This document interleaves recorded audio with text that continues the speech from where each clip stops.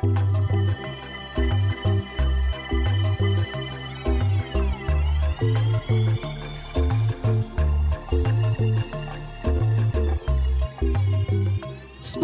OTT Summit returns to Madrid for the 6th instalment from the 29th of November to the 1st of December.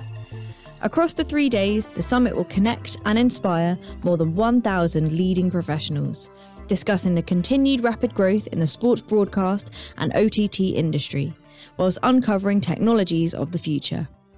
We will guide you beyond the buzzwords and ensure you walk away inspired, educated, and equipped to tackle the market's evolution. Book your place today with a special podcast offer using the code PODCAST30. That's podcast30 at www.sportspro-ott.com. Terms and conditions apply, not applicable to pre-existing purchases.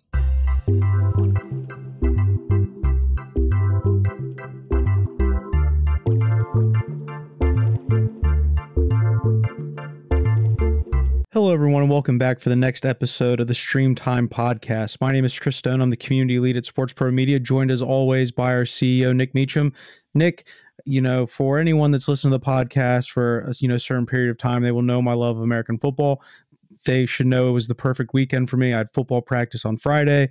I had 8 hours of football with my GB Women's National Program on Saturday, and then I got to coach on Sunday, and then finally got to see the Bengals, beat the Steelers after that embarrassing loss week 1. So, it's just all things football. So I'm sure the audience are, happy for me that, I finally got a good, proper fix.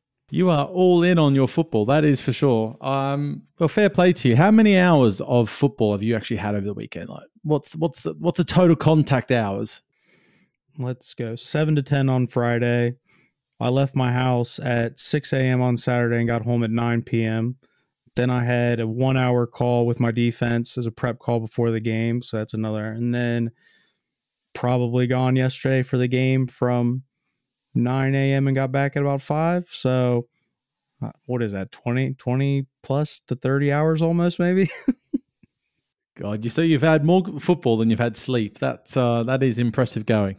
Well, I'm always inspired by you, Nick, because, having the 2 kids and, when I get emails to messages I sent coming at all hours of the night, I don't think you're getting much more sleep than me either.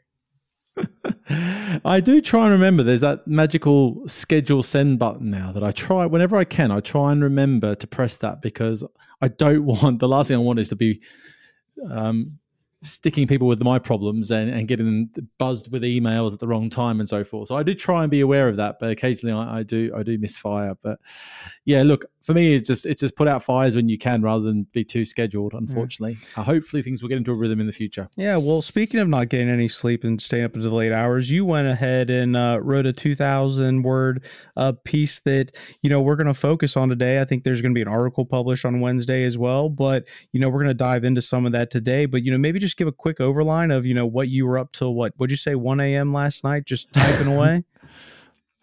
Yeah, I haven't told my wife that I was up that late, but she said, you went to bed late last night. She doesn't know when that was, and it was way later than I normally do. And it wasn't intentional, but once you get into the rhythm of writing, you really appreciate how good writers are who do it for a living, and how our team in particular is incredible at putting the level output they do into the market. But yeah, last year I produced a feature on my 15 things that I think we now know, I think was the headline, or we now know, as a result of all the trends we'd picked up off of the pandemic, or through the pandemic, as we saw such transformation, and decided to make it a bit of an annual thing, and got into writing down a few things off the top of my head. And then one thing led to, from a few 15 points to a little bit more context to 2,000 words later, though I should caveat that I have not had back yet the final draft from the editors. So by the time they get hacking away at it and cut it down to something that's more legible, it might be a lot shorter. So we'll see what the end result is anyway. Yeah, well, I don't know if your wife's a listener to the Stream Time podcast, but maybe if she is, we can just edit that part out about how late you're up.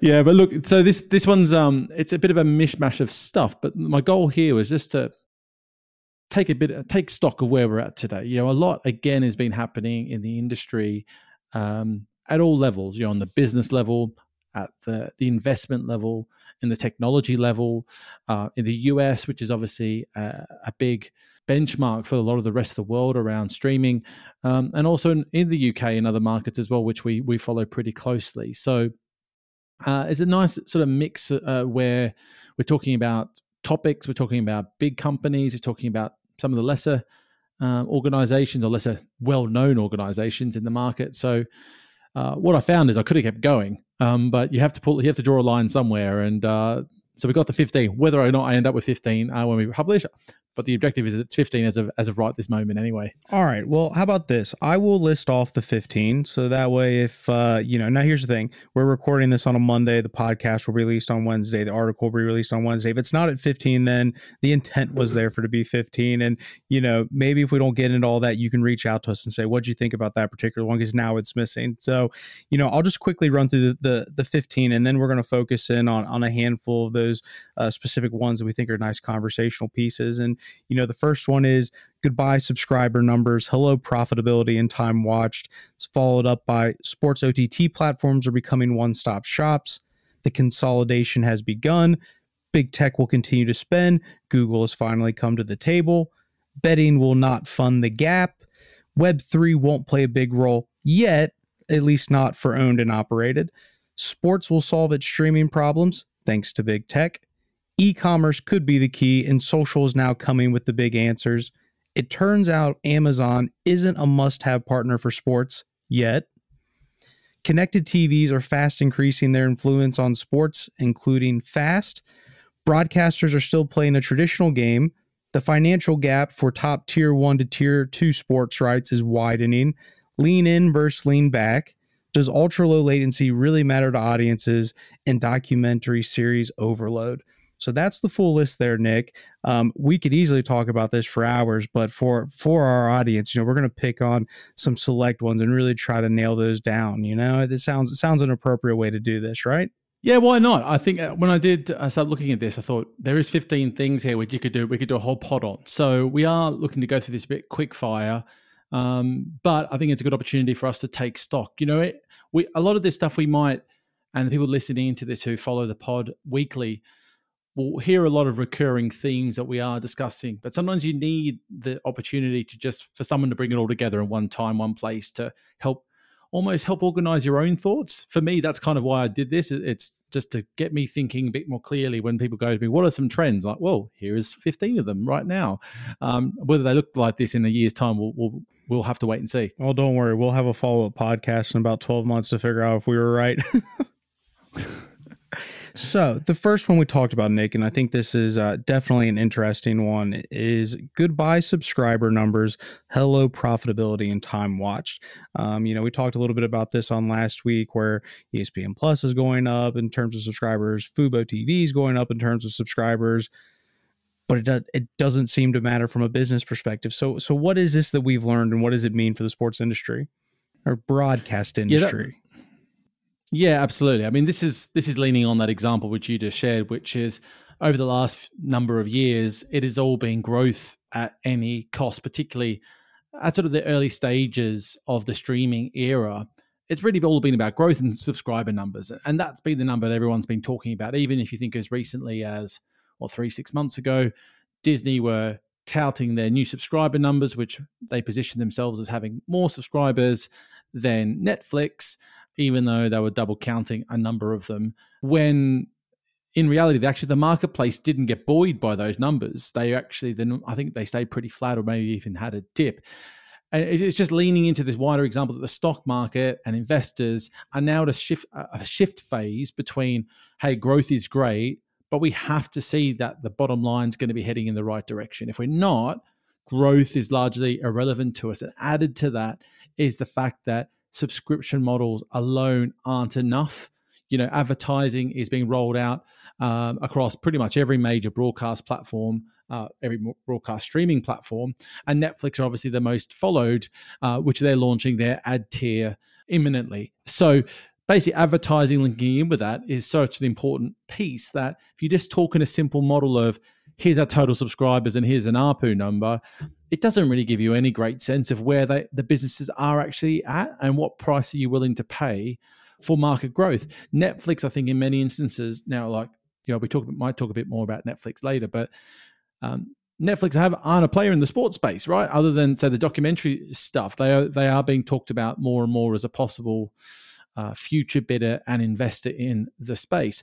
But they're an example of someone that came in at the right time, were able to throw the kitchen sink financially at acquisition by content overload, but now they've reacted quickly to that huge write-off of valuation, and now they're focusing on profitability and adding this ad tier to try and build out the ecosystem. So I think it's just something you're going to see. You're going to hear more people talking about things like time watched, where that is just a true reflection of the number of minutes you're engaging in audience, right? If someone's a subscriber at whatever price, but they're not watching any of your stuff, they're not really a good consumer, right? They're not someone that you are proud of. You've sort of luckily hooked them in at some stage when they subscribed, in whatever format, whether it's free, whether it's paid.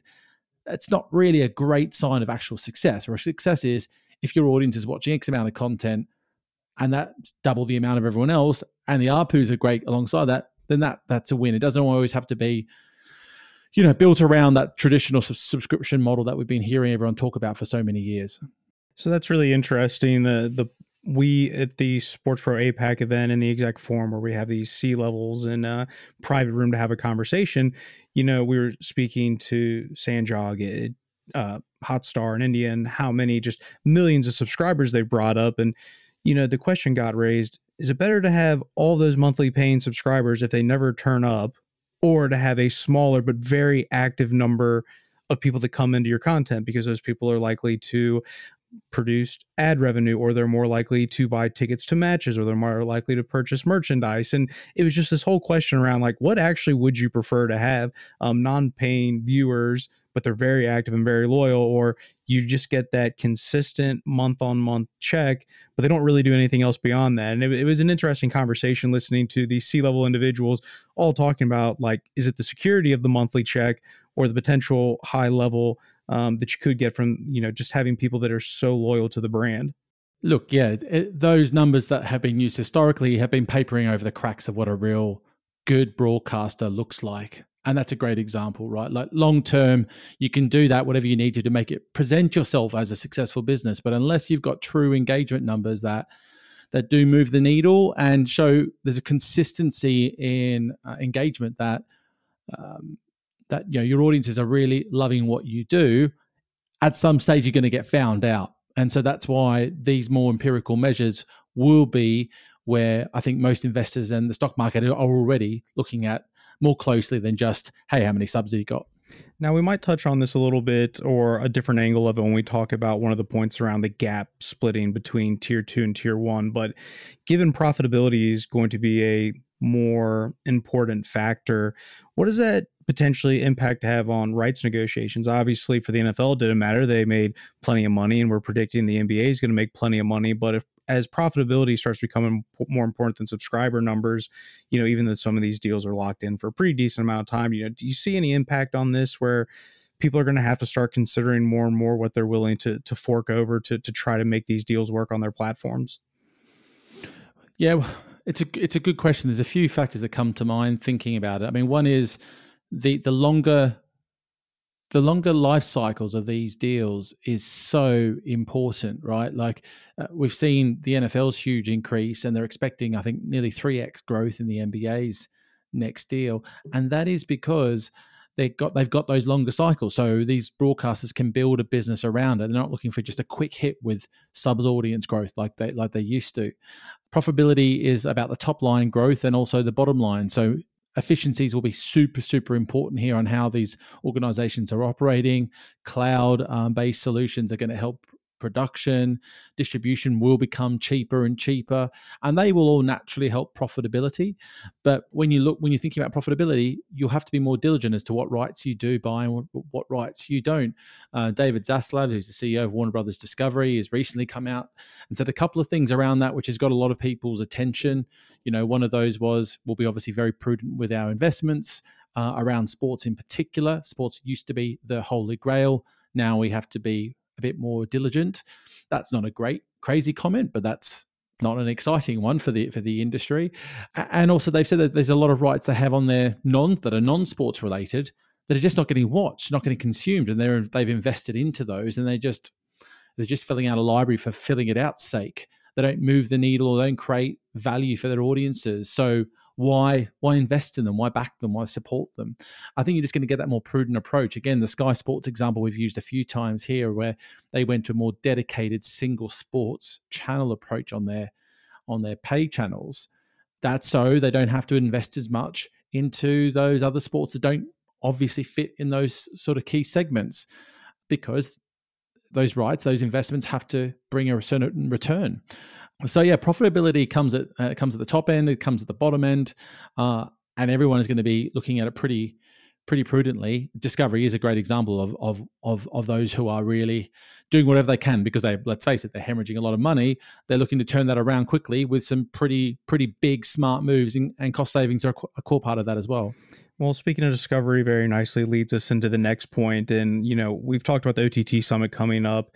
We'll be out in Madrid next week. And I remember one of the very first kickoff sessions of that OTT Summit, I'd only been in sports for a few months then, was talking about OTT saturation. And we had DAZN, we had Movistar, and we had UEFA, and this whole conversation of, will we get to a point of saturation? There's too many OTT platforms. But one of your learnings this year is the consolidation has begun. And like you said, Discovery is one of those people with the Warner Media merger and, BT Sport, when you include that from a European perspective, all coming together. We finally seen this where everything kind of got split up, but now it's all coming back together. Should we just have always seen this was inevitable? Yeah, I think it is, and has always been fairly inevitable. And you have seen a lot of smaller OTT providers come into the market with a unique offering. Some are dedicated around women's sports, some around dedicated single sports, some are just targeting lower tier sport properties. Sometimes these are coming into the market with a single objective of actually being acquired at some stage. You see that quite often in the sports tech space, where some of them are coming in with an explicit goal of being acquired by another tech company and being part of their mix. And broadcasting, I think, is quite similar in that instance. There's always consolidation happening, particularly in markets like the US, and the Warner Media and Discovery is a great example of that. And Warner Media went through a similar move only a few years before that as well. So consolidation is going to be key, but equally, because you have that balancing act between, it costs a lot to run these platforms. It's harder than I think most thought to acquire audiences.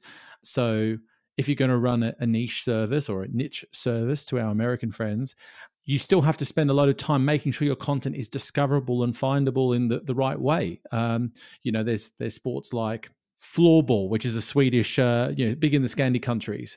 It's a really big sport over there. Now, if a random sports property, a random broadcaster picked it up, you can't just magically think audience is going to turn up to your service. You're going to have to spend money in marketing. Some of that could be a social media investment. Some of it could be traditional paid marketing, but you're going to have to drive a lot of audiences. And that's where I think it's more expensive than most people thought to do these sorts of services. And now the examples are that you supplied and the DAZN and 11 and one, where actually, if you look at those businesses, they complement each other quite well, whether it's tech stack, whether it's markets they're in. They have a lot of complementary pieces. And so they can really, the 1 + 1 = 3 situation, where if you bring these two businesses together, do you make something that's significantly better than the sum of its parts? And that can be both on Excel spreadsheet and in the businesses they actually operate. And so I think that's where you're going to see more of this. You're going to see more of these niche operators be acquired and ingested into some of these bigger properties. I mean, we've even seen Sky Deutschland is now on the market on Sky Sports, or Sky Sports Deutschland is a huge investor into sports rights, and yet they're on the market. So who knows who's going to be in for those? And so it's a really exciting time to see all these big moves. And in many instances, they haven't really worked out how they're going to come together. They're just like worked out, we're going to come together, and we'll work it out once we make the move. So it's going to be a really exciting time as you see more of these moves play out. Well, one of them that I think will be interesting, and I'm actually not going to say it, Nick, because I'm going to tease out the OTT Summit. There's going to be a bold prediction session, which I'm sure at some point we'll cover on the Stream Time podcast. That session will probably be dual purposed into a podcast, but there is one of our guests who's going to be joining that has a very bold prediction on what one of those consolidations might be, and I want to tease that one out a little bit so people come back and listen to that one later.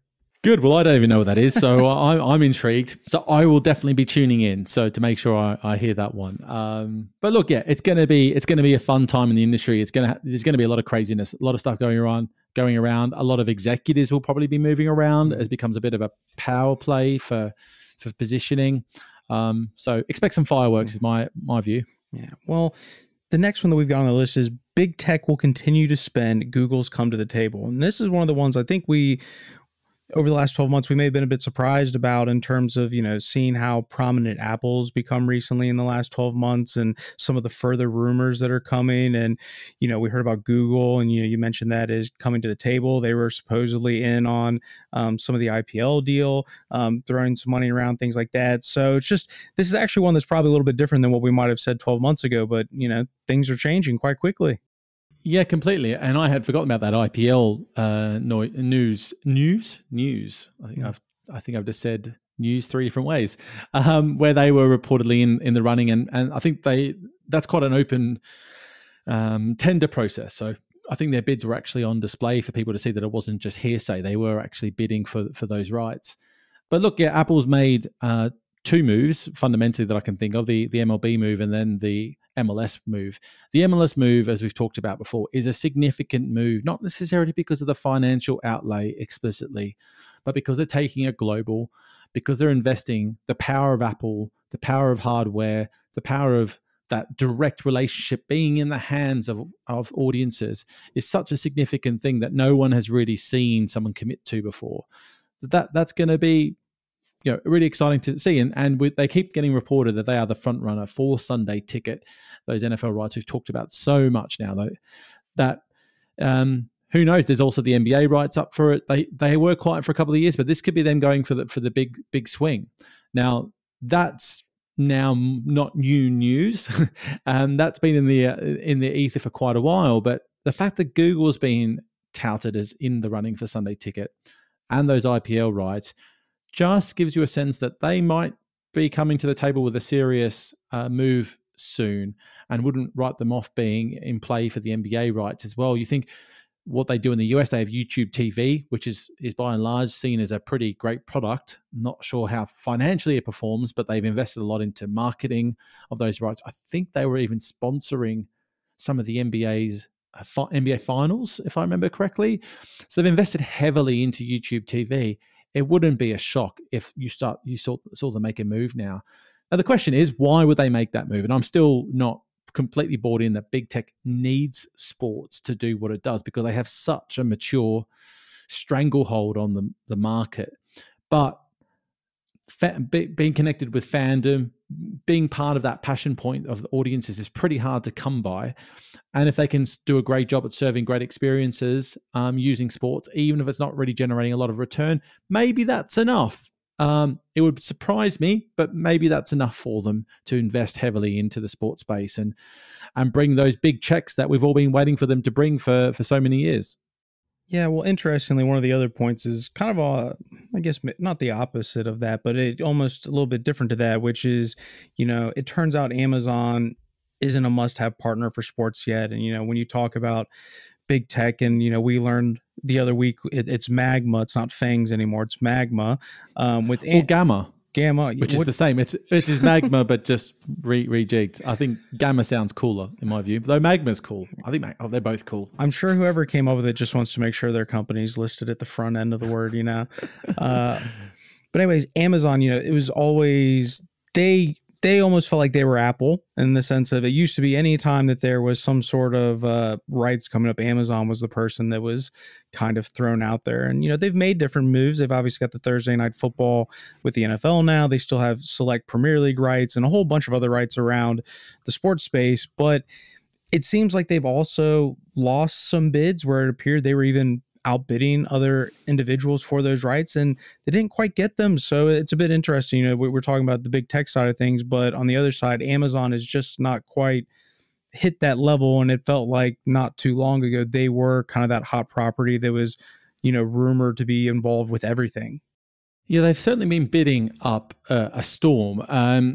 But the reports that really sort of set this thinking off is around the F1 in the US, as well as some of the college rights they were in for. That reportedly they've been bidding and overbid their competition for those rights, but they didn't win them. And the main reason they're not winning them is, in my view anyway, it's discoverability. Like if you go on their platforms, it is a nightmare to find sports still. It's not smacking me in the face, which Amazon of all people should know. I'm a sports fan, should know that, and should be serving it front and center every time I come onto the page. And equally, they have no support on content on that platform. So you have to come for the live match. But if the live match isn't on, your sports property won't be discoverable or findable or engage audiences in any way, shape, or form. You'll be consuming the next Prime Video piece of content that they have available to them. And that's fine for Amazon's perspective. They just want to make sure that you're getting more of what you want. But sports wants more than that. Sports wants to make sure that they're in the conversation, they're being talked about 7 days a week. And that's what the big guys, the Skies in the UK and across Europe, the ESPNs in the US, NBC, Foxtel in Australia, the ones we've talked to all recently, they can make sure that their news channels and news wires and platforms are all keeping you in the conversation every single day. And that's something that we often don't regard when looking at the big valuations. That whoever paid the biggest check normally wins. It does, but normally actually what happens is there's a check number and then there's all the extra value that you bring to the table outside of that, and the argument you can make about the value you're bringing in return. And some of these guys I've just mentioned are very good at bringing that case forward to a sports property to think about. And sports is now more aware of the value of those things than ever. That I think they probably, in years gone by when pay TV was burgeoning, it was too hard to walk away from that massive check number. But I think they're a bit more prudent now because they know there are other ways of driving value. So yeah, I think Amazon have a challenge there, a real challenge. If they want to get premium rights, they have to offer more because they are losing, I think, some of the rights from what I'm hearing because of that. Now, there is light at the end of the tunnel. And the thing they did announce that they're going to bringing some daily shows to the platform, which is a big win, which is what they need to do. And let's see where that goes, how significant it is. Is it a replica of what ESPN do with their daily content, shoulder programming, or is it a half-hearted effort? I can't imagine Amazon's going to half-heart it, but it remains to see if the discoverability is as strong as it needs to be. Yeah. Well, one of the interesting things that's come up in conversations I get to have as part of my community role, spoken to a number of, really big football clubs, talking top 5, top 10 in the world, recognized names out there. And they all mention probably the number one they get questioned by ownership is, how do we make money digitally? And one of those is OTT and, trying to monetize content. But then the other one is one of the things that's listed in your, 15 things that we've learned is e-commerce could be the key, and socials coming with the big answers. And interestingly, I was, speaking to Michael Sutherland, Chief Transformation Officer at Real Madrid. So there's at least one of the football clubs I was talking to.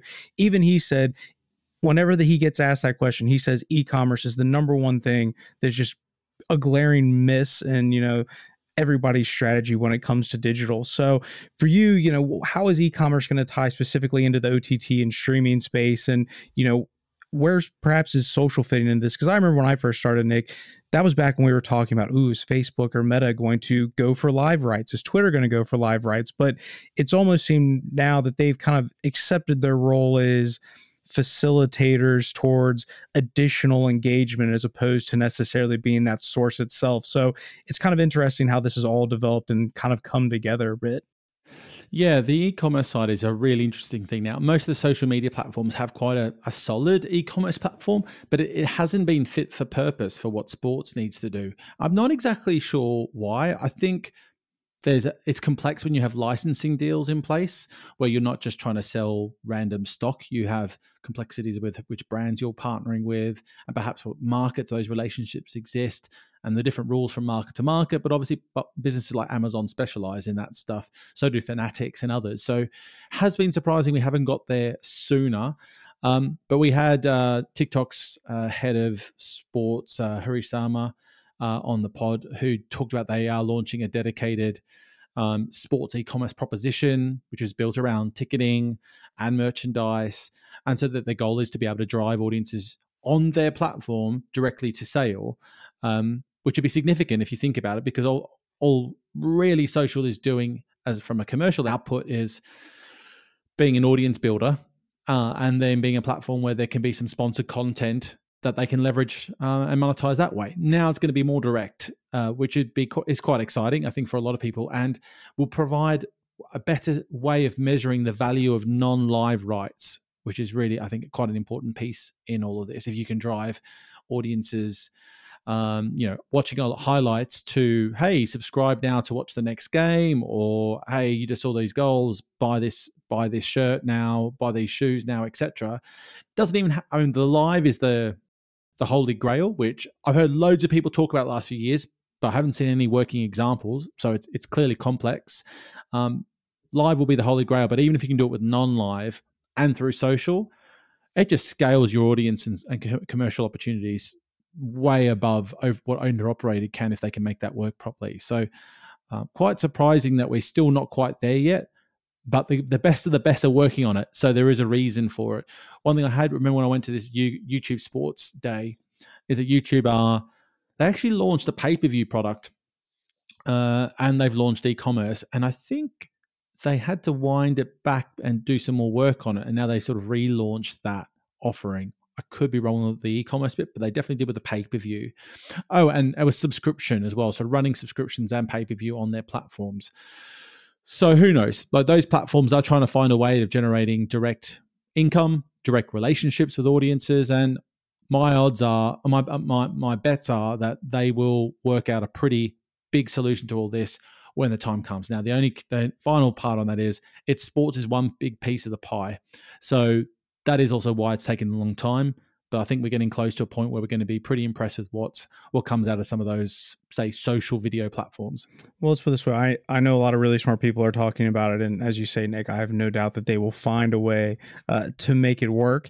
Now, one of the things we kind of touched on a little bit, and I raised it as a question when we were talking about profitability, but it's just, it is clear that there is now a widening gap between tier 1 and basically tier 2 and everything below in the sports broadcast space. And, what does that mean for the rest of the industry? Because I think this is one of those things I like to talk about it as like a pie. There's only so many ways you can slice up the pie. And does that mean at some point you get to a point where you have to say goodbye to things like the EFL and second tier leagues? Does it, where's the home? Is there still possibilities for it? Because like you say, as these get more expensive, you can only pick and choose where to put that money. And if you put such a percentage into there, is that all doom and gloom for tier 2, tier 3s? I mean, they have to be smarter about it. What does that really mean? And, give us that bright hope, Nick. Look, in my view, when you've got I've kind of presented this a few times to different groups, and we've talked about, I think, on the pod, that I kind of say 3 core buckets of sports properties and their strategies. The tier 1s are the ones that are the needle movers for broadcasters and can charge a premium, and their rights values are still taking the majority share of those rights, and valuations are largely going up in a lot of markets. Tier 2 needs the reach to sell all their other offerings, and they're not at the tier 1 stage yet, but that's their aspiration. But quite often they have to lean on either sponsor partners or that free-to-air reach to monetize in other ways. And the tier 3s don't have a chance of being on a broadcast platform, so they have to rely on owned and operated and social. Right. So there's those three key buckets. My thinking about it a bit further is, if you're in that tier 2 where you have the reach coming through different channels and mediums, let's say it's free-to-air, is tier 1 seriously an area you can get to in the next 5 years? Because if it's not, then I think you should actually intentionally not think about trying to get there, and instead just set yourself up to be a modern business. And that means that you're not setting yourself up to potentially sell some media rights to a broadcaster in years to come. You're finding out all the ways that you can leverage and drive value out of reach. Now, that might sound obvious, but I think sometimes when people have in the back of their mind that they could get a pay TV check in a few years' time if they get themselves to a certain scale, that can just distort or just guide them off their right strategy a little bit. And they end up not doing either quite as well as they could. And the reality is, if this gap is widening, then we've talked about social just now and e-commerce. Like, there's going to be more and more ways for sports properties to generate revenue, significant revenue, if they really commit to audience growth at scale. If any new sports come into the market, the reality of being a tier one sports property, it just doesn't exist. It's just look at every tier one sports property you can think of. Which one of them has not been around for 20, 30 years or more? I can't think of a single one. So that's not going to be achievable to anyone. So instead, just double down on that. Look at how you can be social, digital first and build a business that way. Obviously, the example we've used a lot is the Overtime example, where they built a brand around no live sports, around building a community, and did it better than anyone has ever done it before. The example I used, I recently did a lecture for a business school in Lyon, which was in London recently. And you just use that example. The more I think about it, the fact they were able to sell incredible amounts of merchandise with the Overtime logos on it as the core message. I think about the Premier League and the NBA and the NFL. How often do they sell that sort of merch? It's always about the team. It's always about something else. And it's never about the league itself, but they've managed to pull it off. So look, my thing is just double down and commit to it. And look, you may end up with someone coming knocking on your door in the future, but it does not have to be the priority to build a really successful organization if your expectations are managed appropriately. Well, I think the thing you've talked about there, and you talk about the Overtime example, is it's about the community. It's that sense of belonging. I think that's ultimately what sports is about and fandom is about, is that intrinsically you can walk into, I'm a West Ham United fan. I can walk into a pub in East London on a game day, and because me and some stranger I've never met have that same badge on our shirt, you've now become, there's that community, there's that sense of that. And I think that's what Overtime did. And I think that, to your point, is that way of talking about doubling down on that and building communities. And ultimately, that's where you can try to monetize that. You might not be able to monetize your content in the way a tier one can, where you have this mass reach. But if you can build this community, this idea that people can come together and feel a part of something, that's something people are willing to either invest their money in or invest their time in. And that time investment can be turned into ad revenue. And that's probably, I think, the way you've got to go about it, is thinking more along those lines as opposed to this mass reach product that you're going to get with your content. Yeah, and look, digital collectible stuff has been talked about a lot lately, fantasy gaming, those sorts of things. They're going to continue to play a massive, massive role and an increasing role. And there's ways of generating huge value out of that if you are a sports property. But you're just trying to have an expectation or hope that you're going to get this big check at the end of the day. Just forget about it, move forward. And if it comes, so be it. But don't put all your eggs in that basket, because it's way harder than what any Excel spreadsheet can tell you. They think, if you just keep growing this rate, you'll make lots of money in the future. It doesn't happen. It just does not happen. And expectations have to be managed, profitability over just growth at any cost. And if they do that, then I think they'll have a chance of growing a really solid sports property. Just, you can't be the NFL in 5 years' time, unfortunately. I wish I could retire. Well, the last one I wanted to bring up is broadcasters are still playing a traditional game. And, I do think this one is interesting because so much we talk about innovation, new technology, and all these different things. But I think kind of the point you're making is, while rights holders like the NBA or FIFA are, doing these exciting things and building these new platforms, it does seem like for the traditional broadcasters, not much has actually changed when you really look at it. No, all they've done is really shift and keep us close to the business model, the existing business model as possible, and shift that to streaming. And every broadcaster I can think of that I've spoken to offers a subscription offering, offers an advertising option, or some hybrid, maybe a bit of pay-per-view, maybe a bit of ad-supported revenue coming in the mix.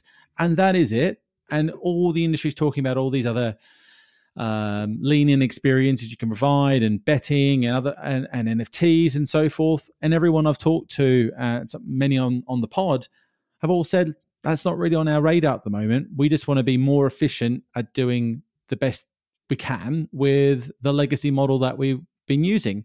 So it's a very much the same, but different. And I didn't really realize that it was so plug and play and formulaic until having all these conversations and so digging into it a little bit. So look, I think nothing huge out of this other than every broadcaster is following basic economics of supply and demand on their core product. The only area I can see of where there could be a nice little revenue bump is around betting third-party partnerships. But that's just effectively it's sponsored content or sponsors of, you think about what the NFL does with like Verizon halftime shows and those sorts of things. That's that type of initiative. Other than that, it's largely, again, business as usual, just a little bit less friction in getting someone to subscribe than perhaps what you had to do on your old cable or pay TV devices. Well, how about I put you on the spot? Because I unlike the audience, get an early preview of your article you wrote before the editorial team does whatever it is they want to do to it. But, you asked the question, and it's right here in front of me. Are broadcasters just smarter than sports and knowing what works and what doesn't work? So the question to you, Nick, is, do you think, in fact, broadcasters are? Because obviously they work outside the sports space. They might have a broader set of experience, set of data to have a larger idea of trends, things like that. I'll just ask you the question. You posed the question, so why don't you answer it? Yeah, so are broadcasters smarter than sports? Well, it's a bit of a cheeky way to phrase it. But look, broadcasters have an incredible amount of resource, far more than any sports property, at analyzing how to tackle this environment. And the fact that next to none of them are making any of these additional supplementary moves or additions to their platforms and putting them at sort of front and center tells me that they've worked out something, and those only have incremental value at best. And for now, they're willing to wait until the time's right to start pulling the trigger on those types of initiatives. For example, the whole NFT space. Every platform I've seen in the sports industry has been talking about digital collectibles or NFTs in some way, shape, or form. None of these guys are. Now, could they bring it into play in 5 years' time or 3 years' time? I'm sure they could if they decided it was time to pull the trigger, but they won't sacrifice on just having a sort of a frictionless experience as possible and making sure they provide a really high quality product.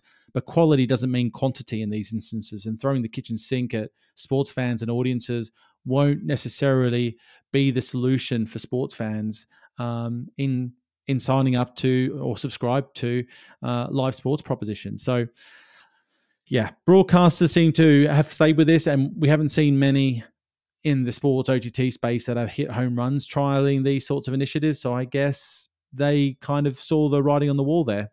Yeah, it's interesting. I spoke to someone that I would say is quite bearish about Web3, and basically his conversation was 95% of fans, the only thing they want to know is, what channel can I watch the game on and where can I buy tickets?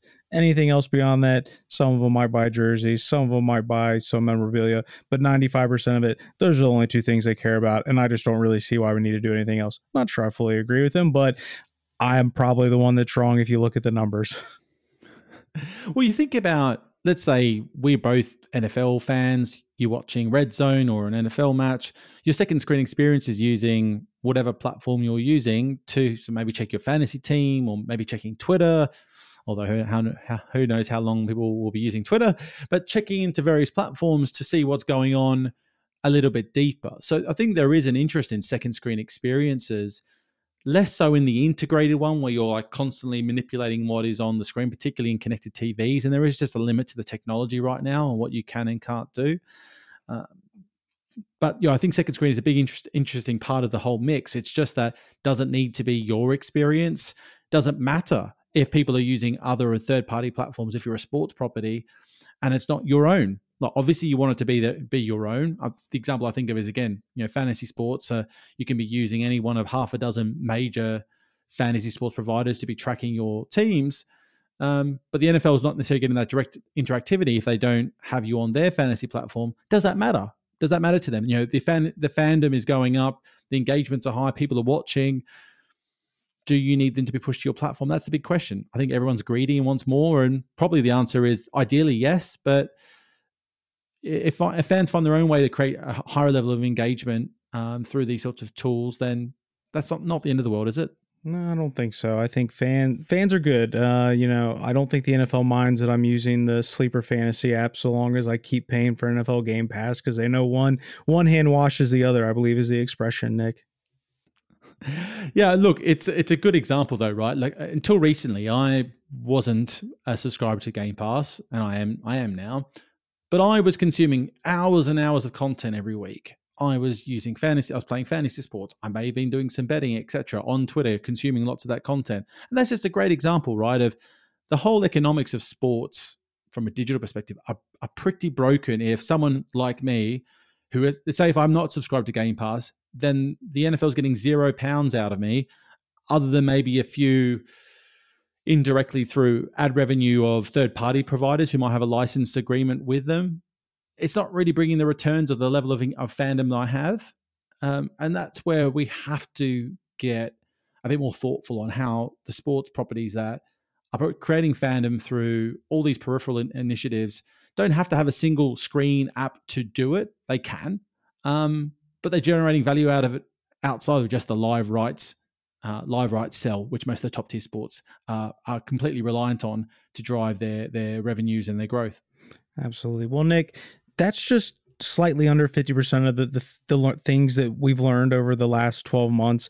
As I mentioned at the top of the podcast, and would strongly recommend you do, there will be an article that's also going to be published by Nick, although he did say, the editorial team might cut that down from 15. But if you want to see the rest of the list, and there's additional context, not only to the points that we talked about, but all the other points that we kind of went through on that list, if you just want to know sort of what our thoughts are on things that we've learned, please go check out and read that article. And then, of course, as always, whether it's email, LinkedIn, Twitter, whatever it is, if there's something you think you've learned, or you think actually we're wrong about something, like, we're always happy to hear this, but definitely let us know if you guys think you've learned anything else over the last 12 months, and definitely go take a read of that article. Is this going to be coming out as the podcast is released as well? Yeah, absolutely, Chris. I remember I got quite a few messages last time around one or two key topics, which do feature again. So let's see what the feedback's like this time around. Absolutely. Well, thank you once again, everybody, for joining us. Next time you'll be hearing from us. Who knows? We might be out of Madrid doing some pretty fun stuff. If you are a listener to the podcast, you will be at the OTT Summit in Madrid. Please do absolutely come find us. There's a couple of different round tables. I believe there's a Stream Time coffee area or something like that along the way, somewhere on the floor plan. But do definitely come find us. Let us know what you think about the podcast. Let us know if there's anything we need to be doing, and certainly just give us any feedback. We'd love to see you guys out there. Absolutely, Chris. Looking forward to it, and looking forward to seeing you all out there. Before you go, myself and Nick would just like to thank you for tuning into this episode of Stream Time. If you found the episode insightful, please make sure you like and subscribe on whichever platform you listen to. As a growing podcast, we'd greatly appreciate your support in sharing or writing a review. Ultimately, we want this podcast to not only entertain you, but also hopefully help you navigate the digital sports landscape. If you have any feedback on previous episodes or any topics and speakers you'd like to hear from in the future, please don't hesitate to reach out. You can find myself and Nick Meacham on LinkedIn or on Twitter. My Twitter handle is @SportsProChris1. Nick can be found @SportsProNick. Of course, if you want to stay fully up to date on the sports business news cycle, please make sure to visit the Sports Pro Media website or sign up to one of our several newsletters to make sure you don't miss anything.